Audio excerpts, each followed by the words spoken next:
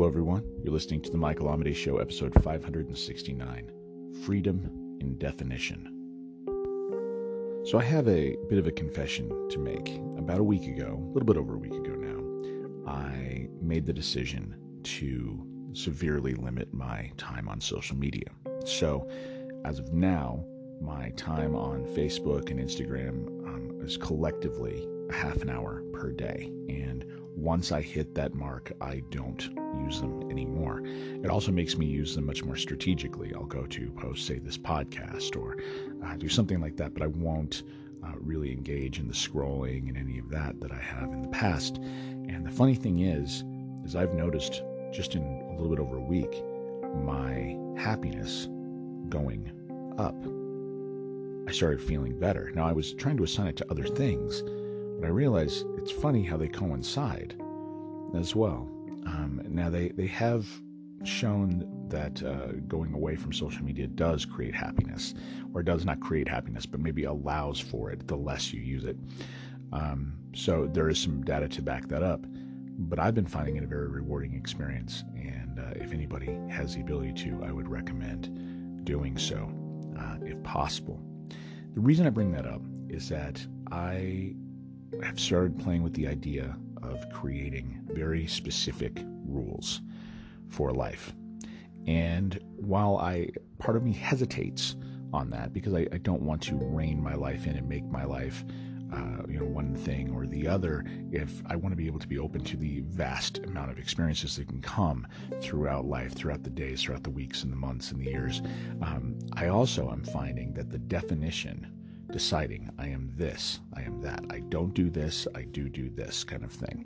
Making those kinds of decisions actually is giving me more freedom to truly and authentically decide and define what my life is like on a daily basis. So this is where we start going into the idea of, habit is character. Habit being formed by these little decisions, as long as you can stick with them, right? And the social media decision should have been made way very long ago, but just for some reason happened now. It's not a quit. It's not a it's not a cold turkey quit. It's not a just embrace it, go Gary Vee style, like all I do all day is I'm on social media. I think there's value to it, but I'm just experimenting with really staying away as much as possible, just for my own mental space and my own ability to focus and to create. In fact, it's interesting to see that the less time I'm on social media, the easier it is for me to start creating things like this podcast, for instance. So it's something that I'm looking into, but I think the deeper message, the deeper idea here is that as I'm playing with this idea of definition through rules, that I'm finding more freedom, I'm finding more happiness, and I'm finding more than just freedom. I'm finding more power, more personal power in exercising that freedom and making life a more interesting and expressive endeavor rather than just a purely receiving endeavor. For a while now, I have been playing around with the idea and trying to make it work in my head, this whole concept of being completely open, only receiving what is coming to us, and just being present in the moment. But then also, how does will factor into this?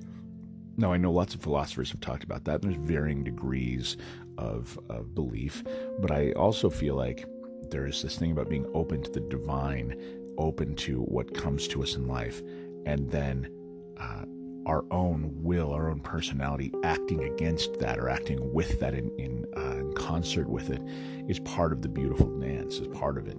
And so, like so many things, it's not one or the other, it's in the middle. And I think creating rules like this is one of the ways that you can consistently and easily live that way. Now, the other part of this, I would say, is that I think one thing that I've tended to do, and I know a lot of people I know tend to do, is when they set up a rule like this, you set up sort of a negative scorecard, right? So it's we don't really measure when we do it right because that's what we, quote, should be doing. Instead, when we don't follow through, we really keep score on that, and we start to really start being negative to ourselves. I think that's not the right way to go about it. That's personally my opinion. I think berating ourselves never results in much great work. In my case, when I think about this kind of thing, the first thing that occurs to me is we need to find a way to positively reinforce the good stuff. We need to feel good. We need to market and actually find a way to make ourselves feel good when we live up to our rules. So if you're thinking about doing this, I would suggest choose one rule, one simple one, and just live it for several weeks until it feels normal, and just keep it going. It's no big deal. It's not that hard. And when you put it in your head that it's not that hard, this is a psychological trick, then it stops being hard, right? And then, once you have that and it feels good, then you can add something else. You can add something else after that. But it's really a process. It's not something you just snap your fingers and that's it.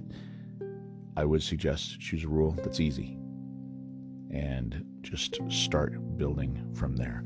And that is how, at least in my opinion, you can start taking control of your life and start becoming the person that you want to be. If you want to send me a message, you can. michaelamade.com. Put it in the contact form. It's a good way to get me. If you want to sign up for our email list for World Poetry Magazine, go to worldpoetrymagazine.com.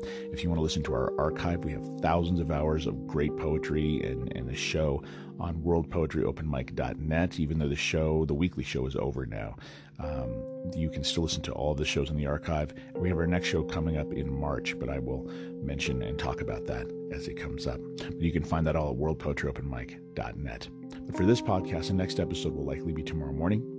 So until then, keep living authentically and keep living creatively. Have a great day.